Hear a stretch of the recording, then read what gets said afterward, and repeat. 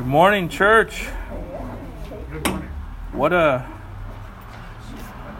beautiful reminder. Man, that song is,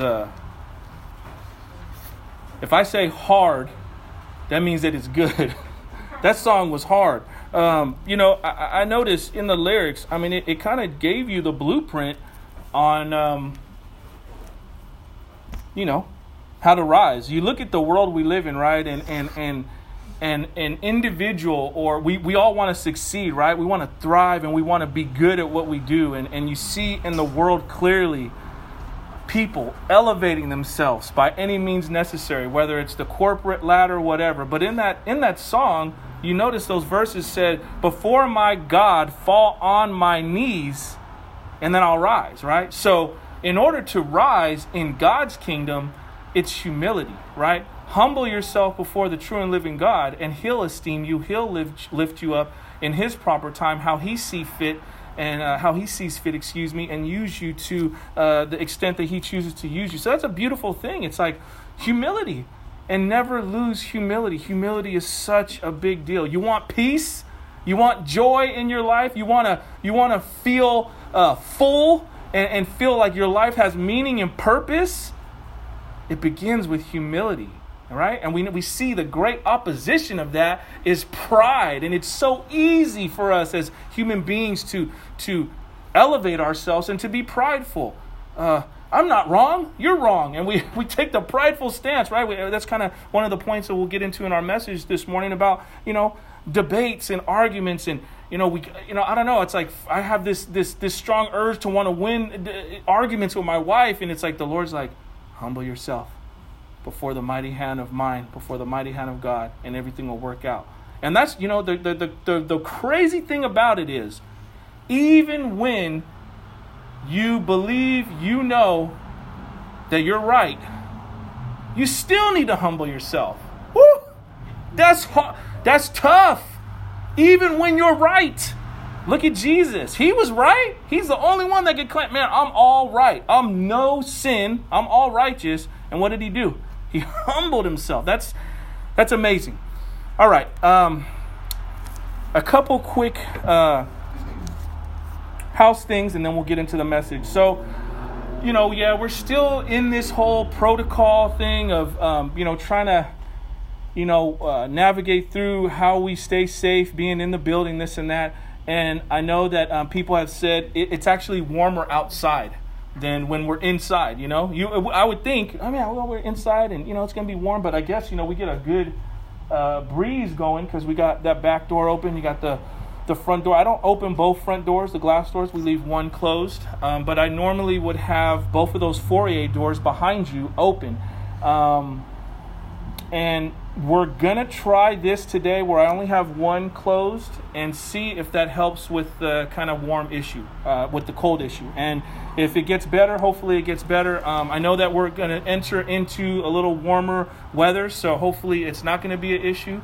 The reason why we do not run the AC or the heat is because, one, these things, as Mrs. Scott pointed out earlier this morning when I was talking to her, those things haven't been ran for at least a year. So I don't know what's going on with those things and how much dust and all that, whatever. And then also the whole thing of obviously the CDC saying, when you're indoors, that kind of recycled air thing's not that great, Though it looks like we're getting better with this whole pandemic, we're still kind of gonna do our best to adhere to things to keep everybody safe. So for now, we'll see what this one foyer door closed feels like. I don't know, because for me, I'm moving and shaking once I get in here. So to me, I'm not cold, But I mean, for you guys sitting for an extended period of time, I could understand people getting cold. So we'll see how this works, and if not, we'll go to another thing next week, and we'll see what happens. Okay? Does that sound fair enough for everybody? Okay. The other thing is, I'd like to mention. So, right, we have not offered children's ministry since the pandemic hit. Right. Simply because when we were inside, obviously there's no ventilation in those rooms. Our building is so small that, we can't really have those doors open for the kids to get ventilation. My wife has been doing, uploading the Gospel Project, ever since this whole thing started, and she's been home with my kids.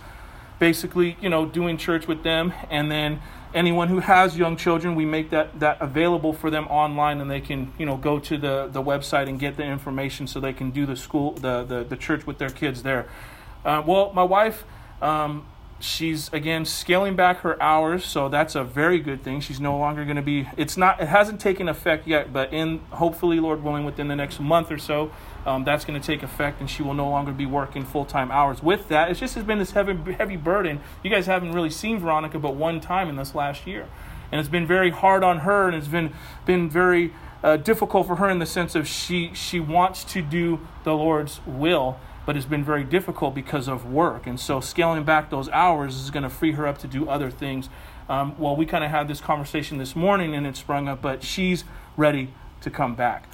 So we are going to start offering children's ministry outside or in the foyer. I don't know what that's going to look like, but my wife is ready to come back as of next week. So for those of you that have little ones, you can bring them.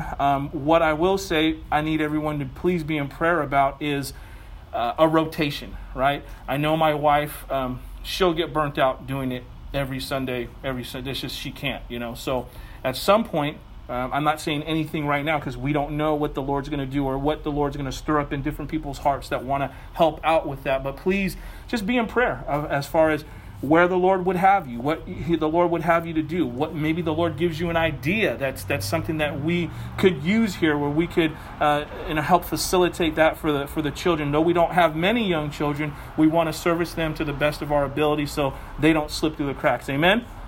All right, though that's it for the little house call and house things that we're doing. But we'll be in Acts chapter 24 this morning. We're going to go through verses 10 through 21. So if you get there, whether you have your paperback Bible or if you got a phone, if you can and you're able to, please stand and we'll go ahead and read God's word. We'll pray and then we'll get into our message this morning. So Acts chapter 24, verses 10 down through 21. All right. And it reads, "And when the governor had nodded to him to speak, Paul replied, 'Knowing that for many years you have been a judge over this nation, I cheerfully make my defense. You can verify that it is not more than 12 days since I went up to worship in Jerusalem, and they did not find me disputing with anyone or stirring up a crowd, either in the temple or in the synagogues or in the city. Neither can they prove to you what they now bring up against me. But this I confess to you, that according to the way, which they call a sect, I worship the God of our fathers, believing everything laid down by the law and written in the prophets.' Verse 15, having a hope in God, which these men themselves accept, that there will be a resurrection of both the just and the unjust. So I always take pains to have a clear conscience towards both God and man. Now, after several years, I came to bring alms to my nation and to present offerings. While I was doing this, they found me purified in the temple without any crowd or tumult. But some Jews from Asia, they ought to be here before you and to make an accusation should they have anything against me. Or else let these men themselves say what wrongdoing they found when I stood before the council, other than this one thing that I cried out while standing among them. It is with respect to the resurrection of the dead that I am on trial before you this day." Let's go ahead and pray. Heavenly Father, Lord, we thank you once again just for your presence in our midst, the fact that you give your Holy Spirit to live in those that accept Jesus Christ as their Savior.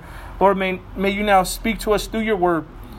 May you illuminate it, help it penetrate again deep within our hearts that we may understand your word. Give us the ability to rightfully divide it. May we see your truth and the principles in it, how it's applicable to our lives. May you give us the ability to apply what we hear this morning. May it be far more than just lip service, but may we actually apply this word to our lives. Father, we thank you and we love you. We pray this all in Jesus Christ's precious name. Amen. Amen. God bless you, church. You may be seated. I've entitled this message, Contending for the Faith. Contending for the faith. Now we get to finally hear Paul's side, right? Last week we met an individual named Tertullus, and he was basically this high-powered lawyer that the Jewish religious leaders hired to bring their case before Felix the governor. And he, did his suck-up job to the best of his ability to try to earn points so the governor Felix would listen to him and to build a case against Paul. Today, we're getting the opportunity to actually hear from Paul.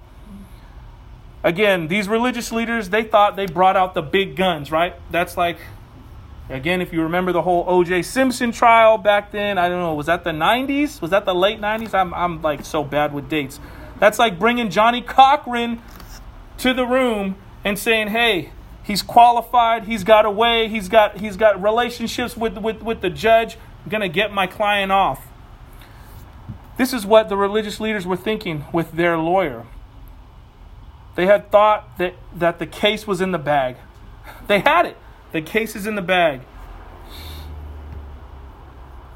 But they forgot one major thing. One major factor. Paul was by himself, but was he really?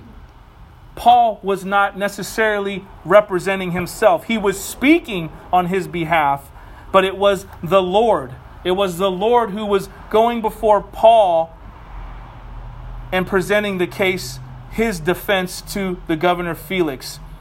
That's a beautiful thing, right? We don't want to miss this.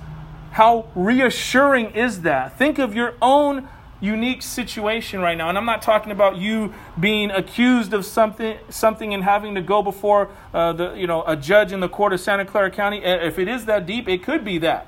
But in your everyday lives, the things that you and I encounter on a day-to-day basis, to know that whatever your situation is, the Lord Jesus Christ is going to bat for you. He's going before you to represent you. Deuteronomy chapter 31 verse 8 tells us this. It is the Lord who goes before you. He will be with you. He will not leave you or forsake you. Do not fear or be dismayed. Man, that's powerful. Because in this life, as a Christian, well, as any person, you're going to go through difficult times. You're going to go through trials and tribulations. And to know that it says that the Lord goes before you. But what? They said I got cancer. They said that they're repossessing my home. My marriage is falling apart. My son, my daughter has gone astray. They're living a prodigal life. But it says the Lord goes before you. He will be with you. So in those times that are difficult and trying and testing, the Lord is actually with you. How comforting is that? To know that, man, I'm laying in this hospital bed, but the Lord is with me. I'm not alone. I'm not just stuck here wondering, pondering what the outcome is going to be, but I can have peace and I can have joy in the midst of utter turmoil and trial in my life. It says He will not leave you nor forsake you. I think this is a difficult thing sometimes for us to comprehend, because we think, okay, that just means I'm physically never going to go through nothing. That's not true. I mean, my arms can get severed off in a car wreck. Lord willing, that doesn't happen when I leave here, right? The jaws of life, they got to take the jaws of life to get you out. Now you're a paraplegic for the rest of your life. Does that mean that the Lord Jesus Christ has left you? Certainly not. Difficult, hard things that are unfortunate like that happen to people who are saved and not saved. The thing is this. The enemy of God, who is Satan, can never take your soul or tarnish your soul so long as you've humbled yourself, like that song says, before your God, accept Jesus Christ as your personal Savior, We all know we're going to go into a casket or go into an urn, right? It's only a matter of time. I'm not talking doom and gloom, but it's the reality, right? If we never think about death, if we never think about the afterlife, we are very naive to just be here and be like, well, I'm in Northern California, I'm in Milpitas, I'm in California, we're doing what we're doing, everything. I see golf land, all those things are cool. But that's not the point. The point is we have a certain amount of time on this earth and we're all going to punch our ticket out. The thing is, where will you go when it's your time to punch your ticket? If you've accepted Jesus Christ as your personal Savior, meaning I'm not talking about putting your hand up and having someone pray for you. That can be that too. But I'm talking about just when you know in your heart of hearts, you can't fake it with nobody else. You've had that moment. You can't explain, but you know something has changed, something has come upon you and has altered your life for the rest of your life. That's that transformation where you've been saved. You know, right? That's all that it's about. Your personal relationship with Jesus Christ. From that flows everything else. Once you have that, you know that no matter what happens physically in this life, emotionally, psychologically, mentally, whatever, all the abuse, the different things that go on, right? Because let's be real, things happen that are difficult. I'd be sitting up here lying if I said it's a bed of roses, you're not going to go through nothing. You're going to go through all kind of stuff. Despite the most difficult things you will go through in this life, if you have given your life to Jesus Christ, you can rest assured that the Lord will go before you, that he is with you, that he will never leave you or forsake you. And he's telling you and I, do not have fear. Do not be fearing anything. Do not be dismayed by what you see, right? We walk by faith, not by sight.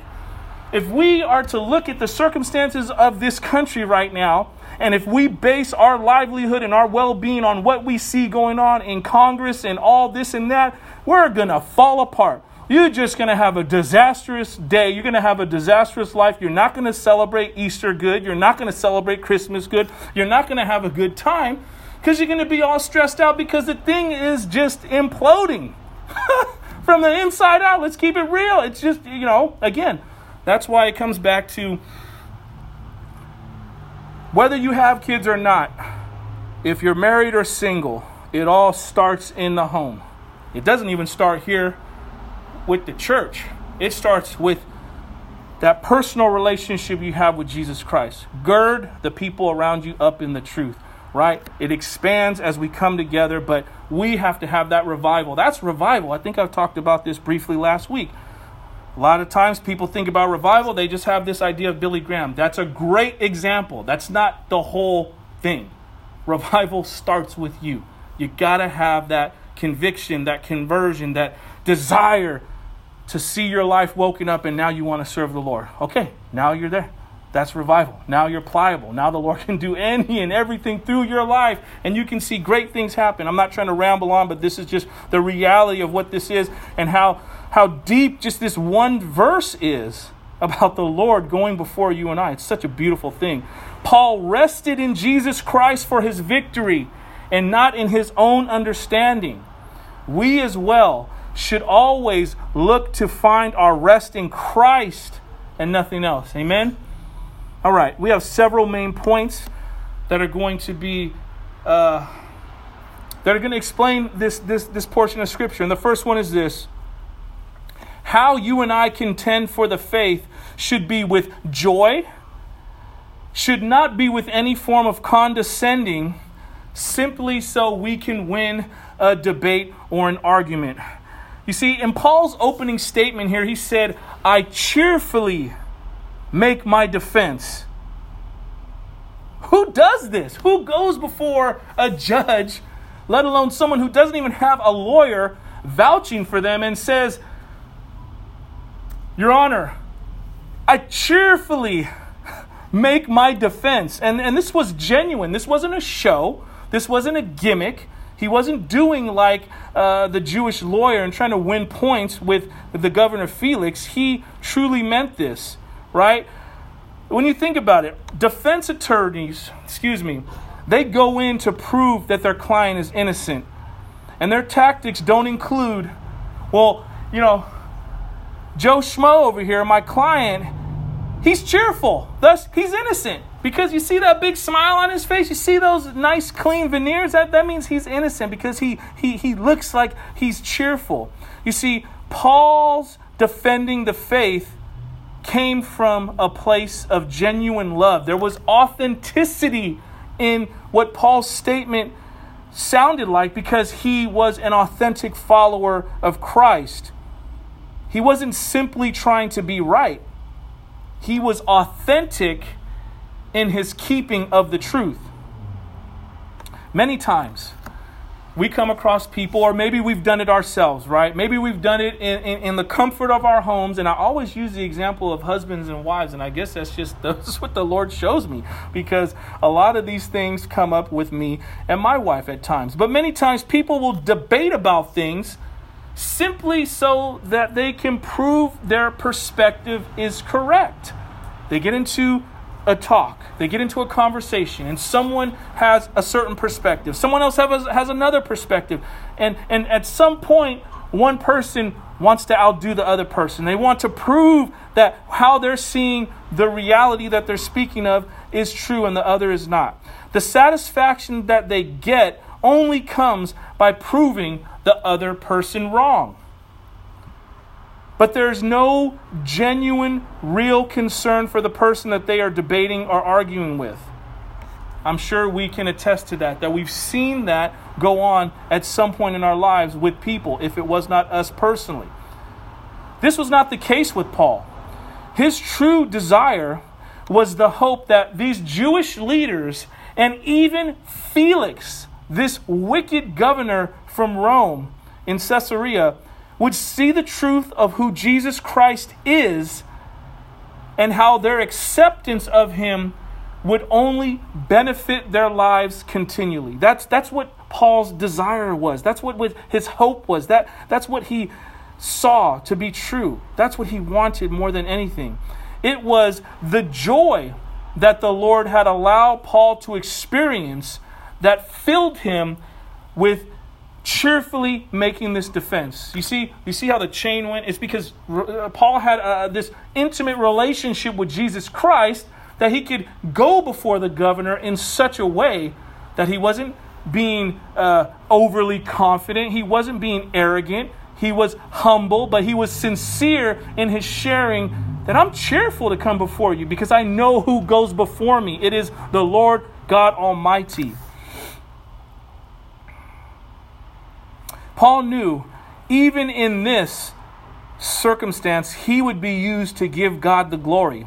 It pleased Paul to be a servant of the Lord, whether the circumstances in his life were favorable or not. And that's a nod to what we need to do as well. And you follow the life, obviously, our greatest example of Jesus Christ, right? You always go back to the Garden of Gethsemane, and he's sweating drops of blood profusely, right? And he asks his Father, is there any way for this to be done apart from me having to give my own life and lay my life down upon that cross and die a gruesome death? And obviously there was some kind of communication between him and the Father. And what did Jesus Christ say? Nevertheless, not my will, but your will be done. Father, okay, if this is the way we got to roll, we got to roll. I'm with it. It's going to be difficult, but I'm going to get through it. And so that's our example there. In all things, whatever the circumstances lean to us, we are to follow the Lord and be obedient in all things for him and his glory. And we will be filled to the capacity the best way only then.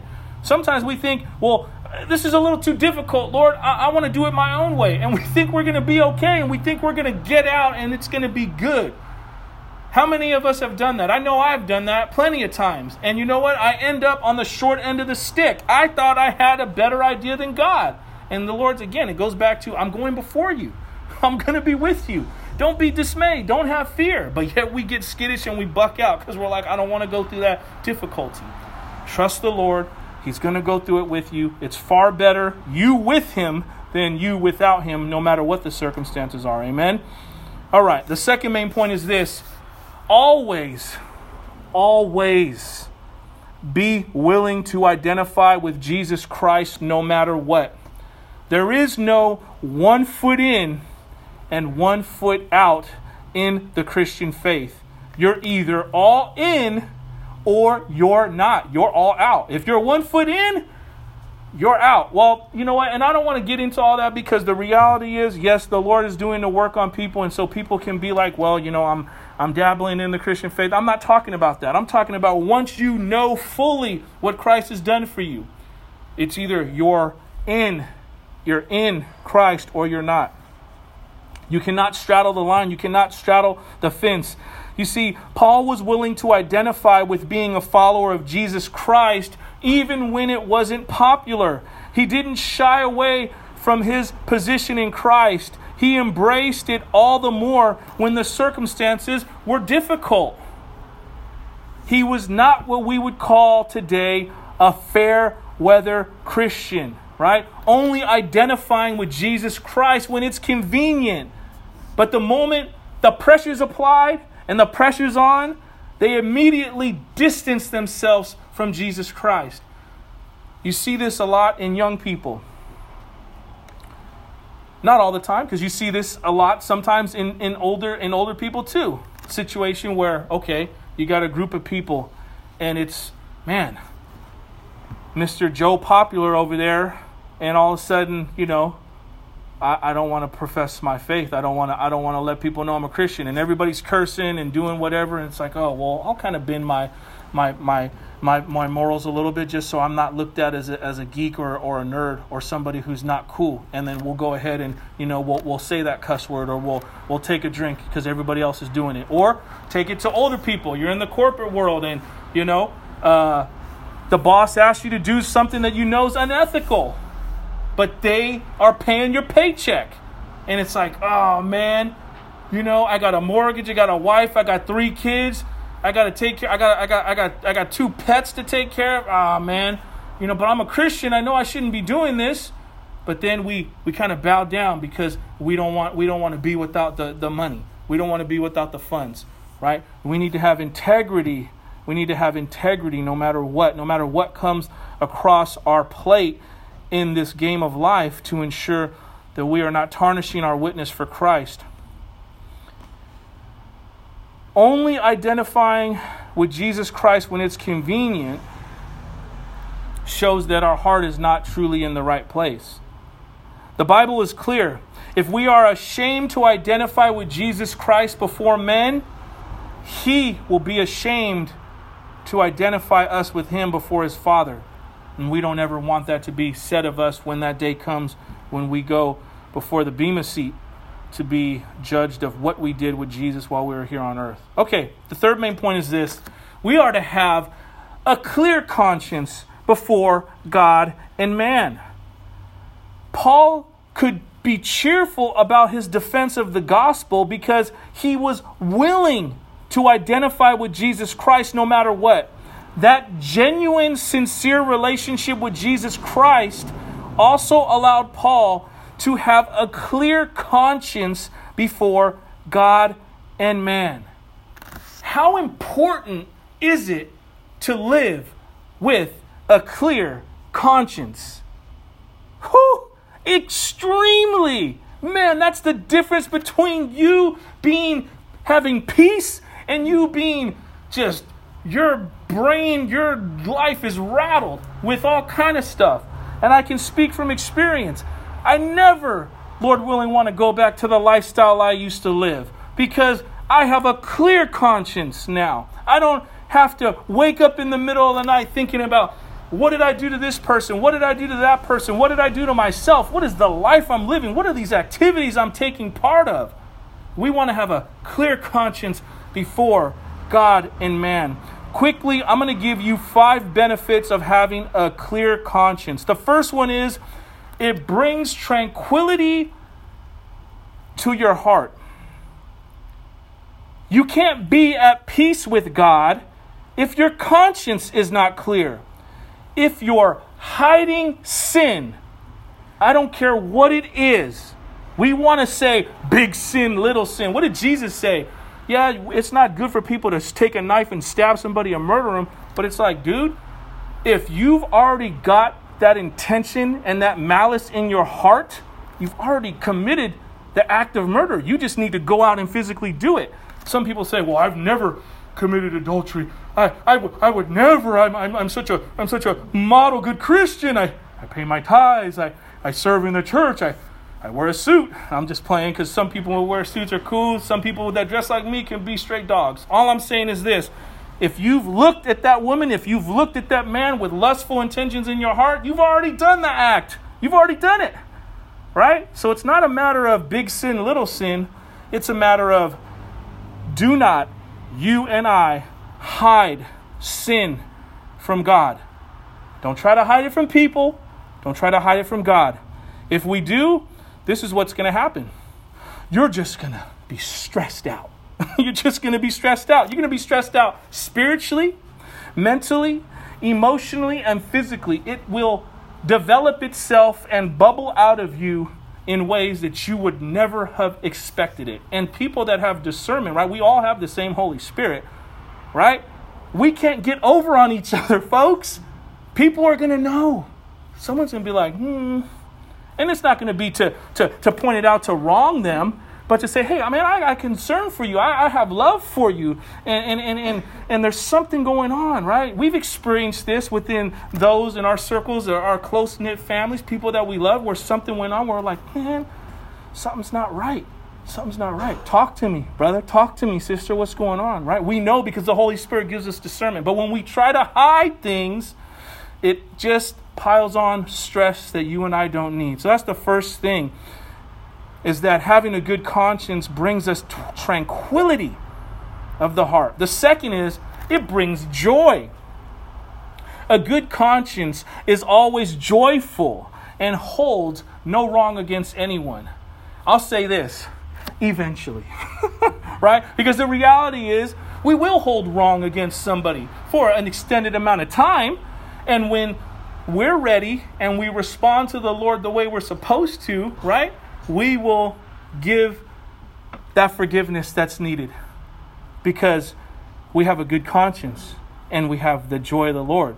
We can do this only because we recognize what God has forgiven us of, right? We always want to look to, well, this person is wicked because look at what they did. But the reality is, right, the heart of man and woman is deceitfully wicked. Right? So all of us, apart from the grace of God, are just as wicked as that person who's done that heinous thing that is atrocious to us, and it makes our stomach turn when we turn on the news and see, man, another just sickening statistic of some crime that someone did. But you know what? We will pass a judgment because yes, it's not right, but understand that you and I have that capacity to do that same thing if left unchecked. Praise God that we have the Holy Spirit living in us, and some of the dumb, neurotic, weird, strange things that pass through our minds, we don't go act on, right? I don't think up everything, but let me tell you, there are things that pass through my mind. You'd be like, I don't want that person to be my pastor. What the heck is wrong with you? And I'm like, I don't want that. What is wrong with me, Lord? Why do I even think that, right? But these things happen. But again, when you're girded in the truth, when you have Jesus Christ deep down on the inside and the Holy Spirit is living in you, those things get filtered out, right? And you don't have to go to, a psych ward and be evaluated for this and that. And we pray for those people that, they're just pumping them full of medicine and saying, writing them off, saying this is that, this is wrong with them. No, there's a spiritual battle going on that your industry doesn't want to talk about because the pharmaceuticals are making so much money off all these people that they're saying are insane and this and that and blah, blah, blah, blah. It's spiritual at the end of the day. They need somebody to pray the blood of Jesus Christ over their life and have someone there to help them and intervene and walk them through this so they can get out of that muck and that mire and that stronghold that Satan's got on them psychologically. Not a rabbit hole. It just kind of goes that way when you start explaining kind of what's going on with all these things. All right. The next is this. It brings contentment. Man, a clear conscience. It brings contentment. You're content. You're okay with things. One of the benefits of a good conscience, again, is contentment. The Bible is clear. Contentment in Christ is great gain. I mean, You're like, I don't have to keep up with the Joneses. Do I really need that new 2021 GMC truck? Do I really need it? I mean, it would be nice. It would be cool. Do I really need that new set? Do I really need those new tools? I mean, again, it's not wrong to have things. It's not wrong to have new things. It's not wrong to have nice things. It's not. But contentment. There's a sweater that I want to get. A sweatshirt. And the first thing my wife said, it's $80. You can't justify spending $80 on a Jordan sweatshirt when people are out here, COVID-19 going crazy. People ain't got no place to live. People ain't got no food. I was like, you're right. Okay. So I was looking. I'm like, okay, get that out of my mind. And then I found another one, not a Jordan brand, but a different one. I said, it's $44. And I found a coupon online for 10% off. I could get it for $40 before shipping. So I haven't bought it yet. And, still probably can't justify that. But, it's like, it's contentment. And then my wife, she's, it's a good balancing act with us. Because she's like, how many sweatshirts do you have? Do you need another sweatshirt? And I'm like, well, I will give this sweatshirt away. I will give this sweatshirt away so I can have another one. And I always just joke around with Marcus because, he's I could tell he's a shoe guy. And I've been wearing this same pair of Jordans for the last 2 years. And but I got brand new shoes in the closet that I've never worn. I think they say after you don't wear them for so long, the rubber might messing up. So I might want to start wearing these other shoes that are so expensive. But anyways, another rabbit hole. But I'm just saying, contentment. Contentment in Christ is great gain. Meaning you don't have to give in to every compulsion to want the new next thing. You can be content with where you're at. You can be content with what you have, knowing that it's okay, it's enough. Because really, right, that new sweatshirt ain't going to fulfill me. It ain't going to make me happy. It's going to make me happy while I open it up and then put it on and then it'll look in the mirror. But then a week later, it's like it lost its luster. It's it's not even it's not new anymore. It's not new anymore. And that's why we need to be content. That's why we need to find our contentment in Christ. Because when you find your contentment in Jesus Christ, you don't have to be running for every new thing. But when you do get something that's new, that you haven't had, you can enjoy it and not be overtaken by it. You can enjoy it and not be controlled by the thing, right? A lot of times people get stuff and they're controlled by it. Get a brand new car. Man, I got a 450 engine, the 26-inch rims, and got two 18-inch subwoofers in the back. And all they do, they worship that car. Every day, got to be clean. Armor all. Oh, there you go. I got to have all this, and my association with this material thing, I'm drawing my meaning from. The Lord doesn't want that. The Lord's saying, yes, have nice things. Don't let them control you. That comes from being content in Christ. The next thing is this. Having a clear conscience looks to things above. Once again, we see the benefits of having an eternal perspective focused on Jesus Christ rather than just a short-sighted worldly perspective. Again, I'll go back to that sweatshirt. If I'm stuck on this sweatshirt, then I'm going to be bummed out that one, my wife said don't buy it because it's $80, the first sweatshirt. And then two, if I'm not right with Christ, I'm going to find some way and scheme to where I can get it and be like, even though we have a joint checking account, it's not like she's not going to see that the money got taken out. And I'm going to go through all this trouble just so I can have this thing, right? But if I have an eternal perspective in Christ, it'll be far easier for me to let go of this desire, right? It's like I had the desire. Clearly it's been shown it's not the best thing that I should be spending my time or my money on. So it's like, okay, Lord, take that from me. Let your will be done, right? But when I'm not focused on Him, it's just going to be difficult because I'm going to have a short-sighted perspective and I'm looking through the lens of life through a worldly perspective. And what does the world say? Live your best life now. Get it all now while you can. Just do it all. And it's just like how the people lived in the Roman culture back in the day. No regard for anything but just fill your belly, feed the sensation of lust. Doesn't have to be sexual. Could be with power. Could be with intrigue. Could be with money. But it's fill your natural desires as much as you want. Who cares about the consequences? You will draw your confidence from the never-changing Almighty God of the universe and not from this ever-shifting world if you have a perspective that's eternal. And the last thing, I know this has been a long intro, but it's very important that we set the groundwork for what these verses talk about. The fifth good factor of having a clear conscience is you seek after the truth.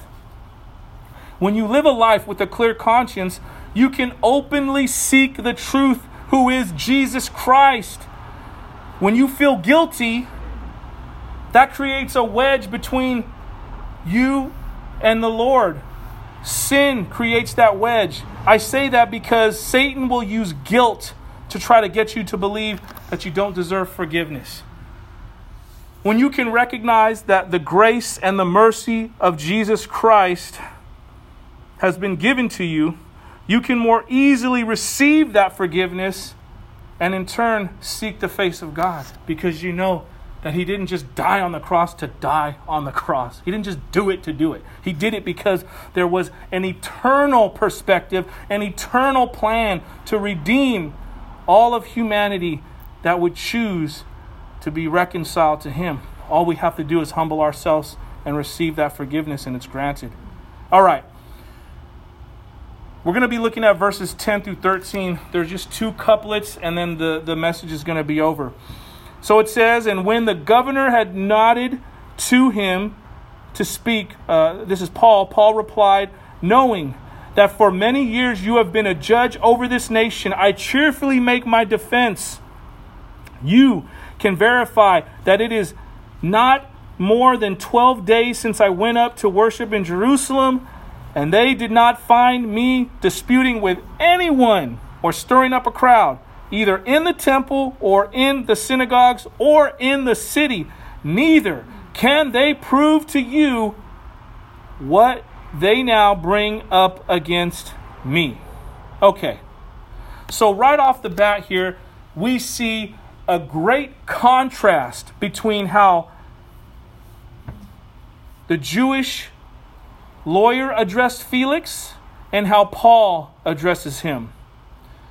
While the Jewish high-powered lawyer went the route of flattery, Paul didn't. All Paul did was acknowledge the truth of Felix's position as a worldly judge over the nation. Paul really knew the truth of how we are to interact with others. While the religious leaders thought they knew how to interact, but they didn't. Paul didn't esteem Felix just so he could be heard. Instead, Paul trusted in the Lord that the Lord would speak up on Paul's behalf. And again, we come to this statement, I do the more cheerfully answer for myself. This is our first main point. Paul was happy to answer for himself, knowing that the facts of the case were in his favor. Because of Paul's true conversion and everyday lifestyle being hidden in Jesus Christ, he was free from shame and guilt. The freedom, you see, from shame and guilt allowed him to serve the Lord wholeheartedly. This wholehearted devotion Paul possessed allowed him to be cheerful standing before the governor Felix. Paul was full of the joy of the Lord, a joy that this world cannot give. Only God can give this kind of joy and the actual ability to enjoy it. See, that's the thing. Not only does God give joy, we must understand he gives the ability to enjoy. That's why if I go buy that, I'll go back to that sweatshirt. If I go and I buy that sweatshirt, God could be like, you know what? I'm not going to let you enjoy that, because honestly, that's just a dumb thing to do. You're looking to this material thing to fill you. And again, like the word of God says, the luster is going to only last for but a brief moment, and then I'm empty again, right? So we need God to not only give us the gift of joy, but for the Lord Jesus Christ to as well give us the ability and the gift to enjoy the joy. And that means enjoyment. Think about it. You people who are grandparents, you enjoy your grandchildren. Why? Because truly your grandchildren are a gift from the Lord. And all the little nuances and all the little things they do. Or people, those of you that are new parents, right? I have a daughter that's 1.5 years old. And it's like the joy that I get, the gift it is, just seeing all the little wacky. I mean, this girl, she's crazy. She's a bully.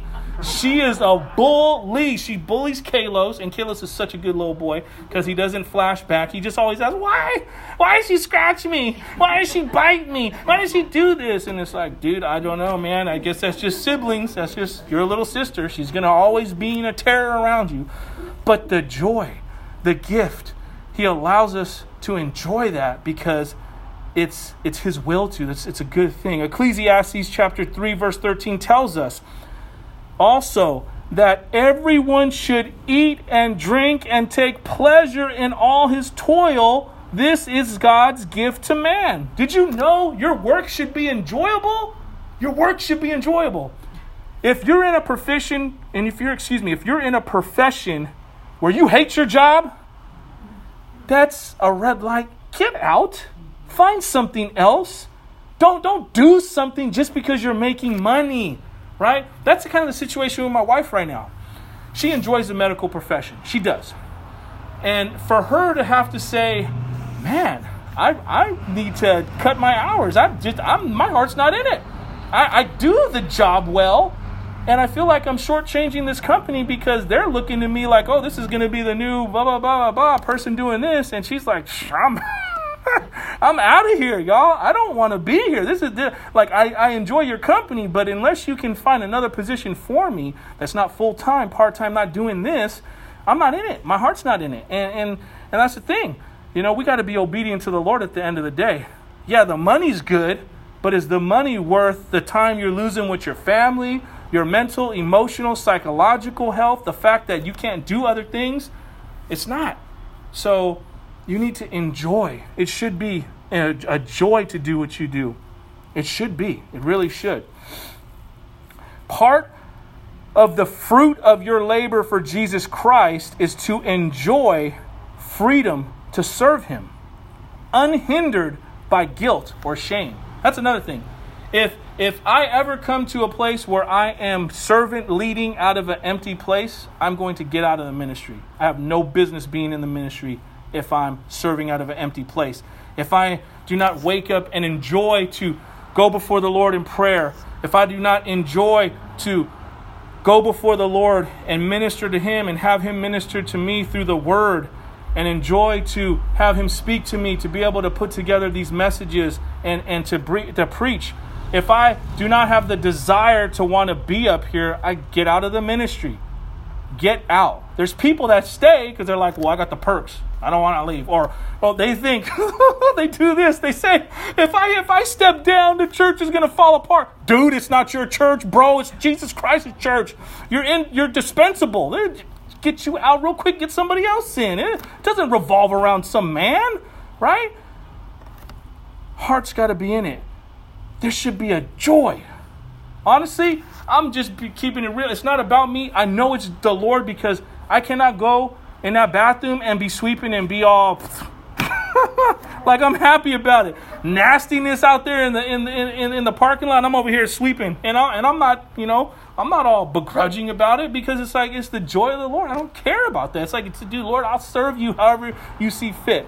We always want to be in that place. The freedom to enjoy and serve him unhindered by guilt or shame. The application is this.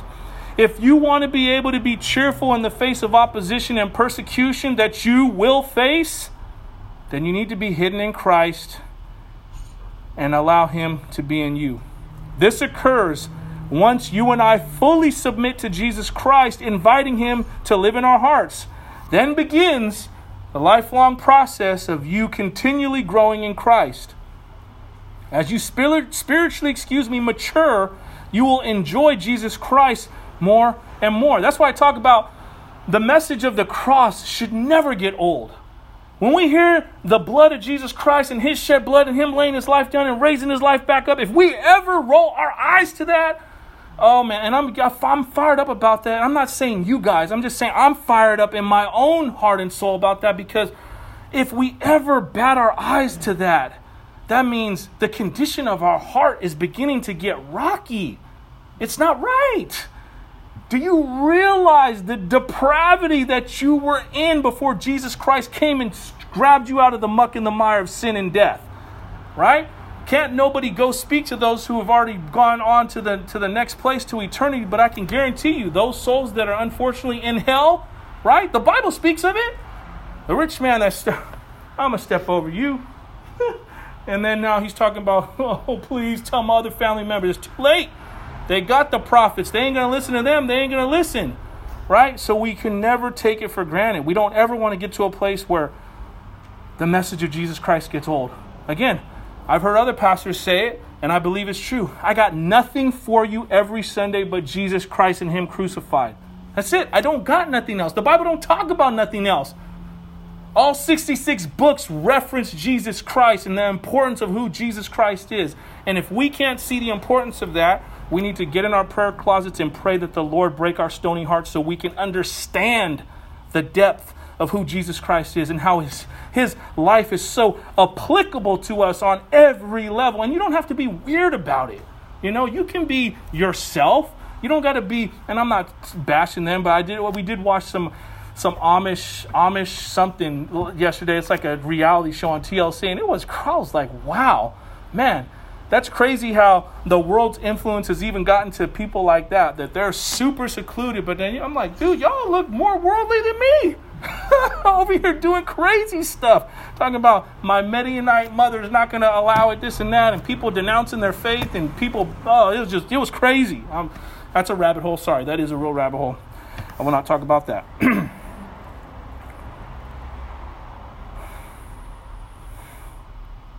Obviously, there will be moments in our spiritual lives where we may feel a bit dry. But we shouldn't have a lifestyle as Christians of having dry bones. We shouldn't. We should not have that dryness continually in us. If so, those dry bones need to be woken up. All right. He goes on to say, speaking of Paul, he says, nor can these men who accuse me, nor can they prove the things which they now accuse me. Even though it had been no more than 12 days and many witnesses could easily have been found, nobody showed up. Nobody showed up to prove that he, in fact, was in the temple inciting a riot and causing disputes. There was simply no proof of these accusations. The application is this: today, those who deny the existence of Jesus Christ do so out of desperation, just like those who accused Paul, just like those who accused Jesus himself. They hold no evidence, but remain adamant that Jesus Christ does not exist. They deny his existence because they do not want to submit to his rule. They do not want to be held accountable for their actions. They want to be their own gods so they can basically think and do whatever they want and not be responsible for anything wrong that they do. Because if you acknowledge that there is a true and holy God, you have to acknowledge that you don't measure up. And for some of us, it is extremely difficult to humble ourselves before the mighty hand of God and say, you know what? You know better than I. And for those who don't want to, that's the reality. They may not even realize that they are being their own God. But by rebelling against the truth and denying who Christ is, they are in essence placing themselves in his position of God Almighty. All right, last few verses, here we go. In verse 14, but this I confess to you, that according to the way which they call a sect, I worship the God of our fathers, believing everything laid down by the law and written in the prophets, having a hope in God, which these men themselves accept, that there will be a resurrection of both the just and the unjust. So I always take pains to have a clear conscience towards both God and man. Now, after several years, I came to bring alms to my nation and to present offerings. While I was doing this, they found me purified in the temple without any crowd, or tumult. But some Jews from Asia, they ought to be here before you to make an accusation. Should they have anything against me, or else let these men themselves say what wrongdoing they found when I stood before the council. Other than this one thing that I cried out while standing among them, it is with respect to the resurrection of the dead that I am on trial before you this day. Okay, so next we see, according to the way which they called a sect, so I worship the God of my fathers. We see this statement. Paul made it clear that he had never abandoned the God of his fathers, his forefathers, or the law of the prophets. Instead, he acted in fulfillment of both of these things. But see, this is where the problem lied. Paul understood the truth of who the Messiah was, but many of the Jews were not on board with this same truth. Paul goes on to say, having a hope in God, which these men themselves accept. You see, again, this is the big problem. This is where the division occurred. Both the religious Jews and Paul believed in the same God. But you see, Paul actually had an intimate relationship with God, while the religious leaders, they only knew about him. They only knew information about him. But there was no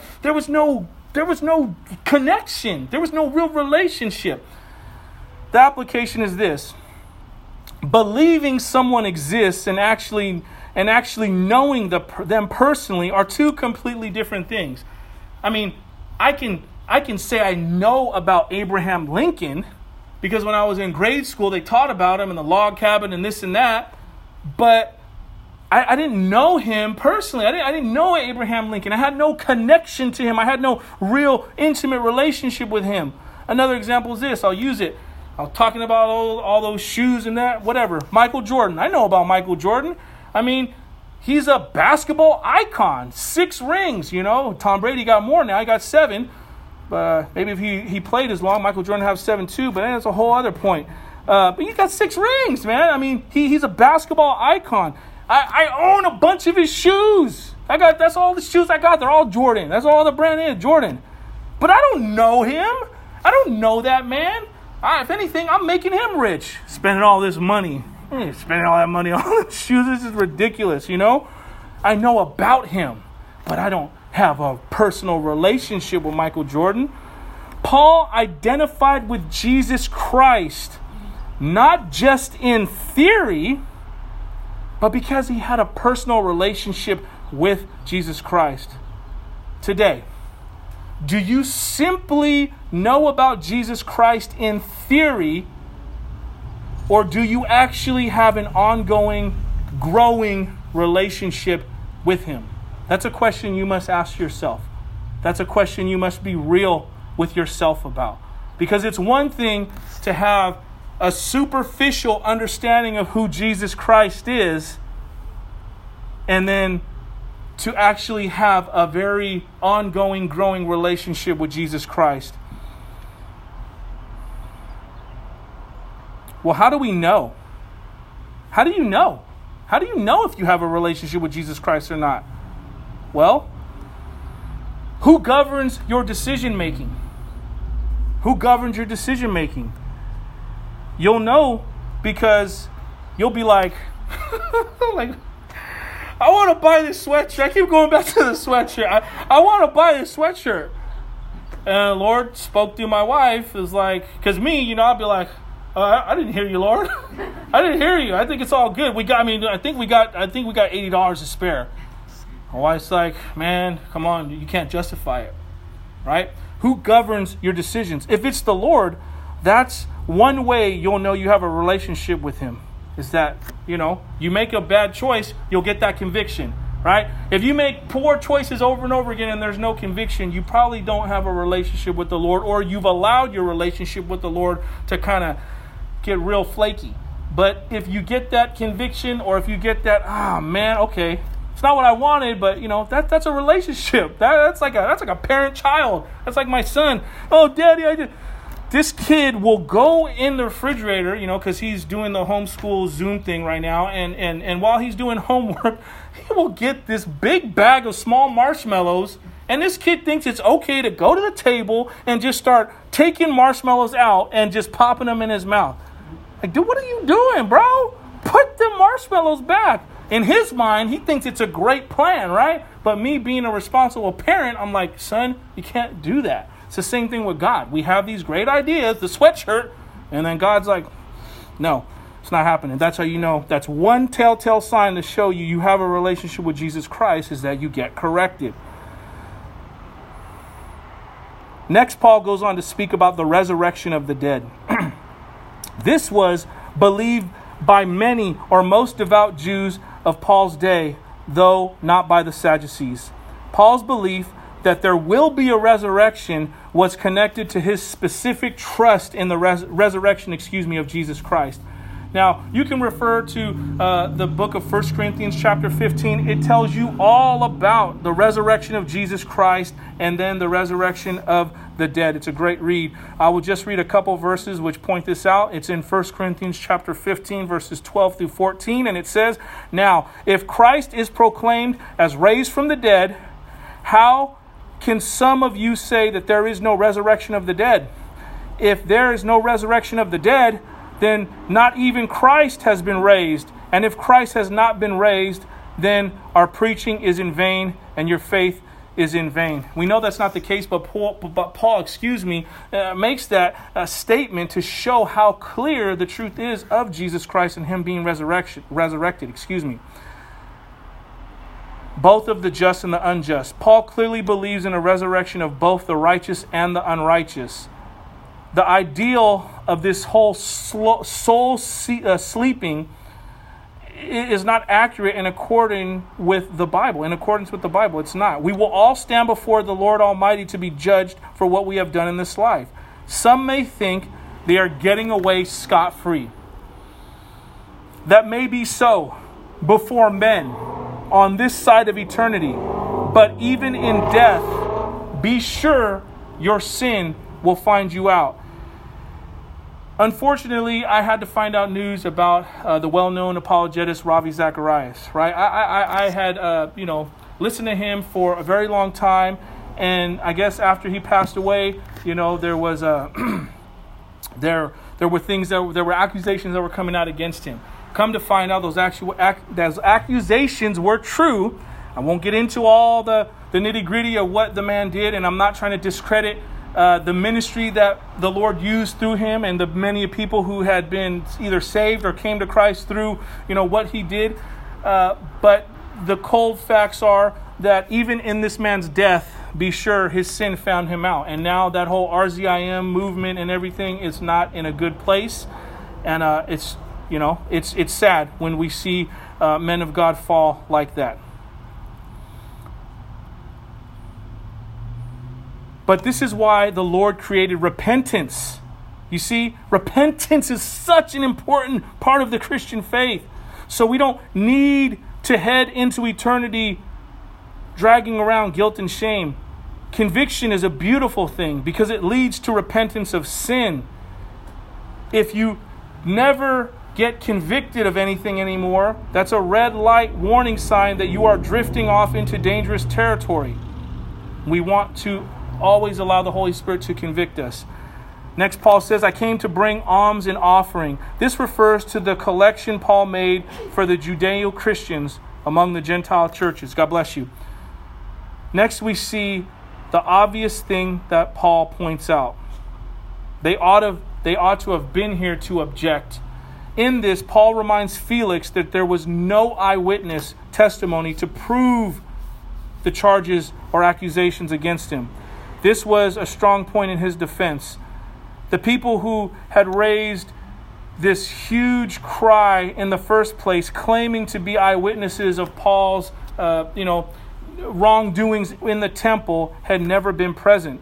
Because Paul was in the right, he consistently called the case back to the evidence, the very thing his accusers avoided. Think about it. If no one ever was there, the case, you have no case. That's why attorneys go through so much trouble gathering key witnesses to strengthen their case. This is the last part. This is our application for this, and then we'll close. Christians should never be timid or ashamed about the truth or the evidence of who Jesus Christ is. If we are truly following God, the truth and evidence are our friends, not our accusers. We will possess a clear conscience and not be hindered by guilt and shame. Don't let the enemy intimidate you, but allow the love and mercy and grace of Jesus Christ to strengthen you. Amen? Let's pray. Heavenly Father, Lord, again, just thank you for the truth that we find in your word, Lord. The fact that you love us and you care for us. The fact that you go before us. You're with us through every circumstance of life. And that you call us to not have a spirit of fear, but a spirit of love. Lord, let those truths ring loud in our hearts today. Father, we thank you and we love you. Lord, we pray this all in the mighty, precious name of your Son, Jesus Christ. Amen.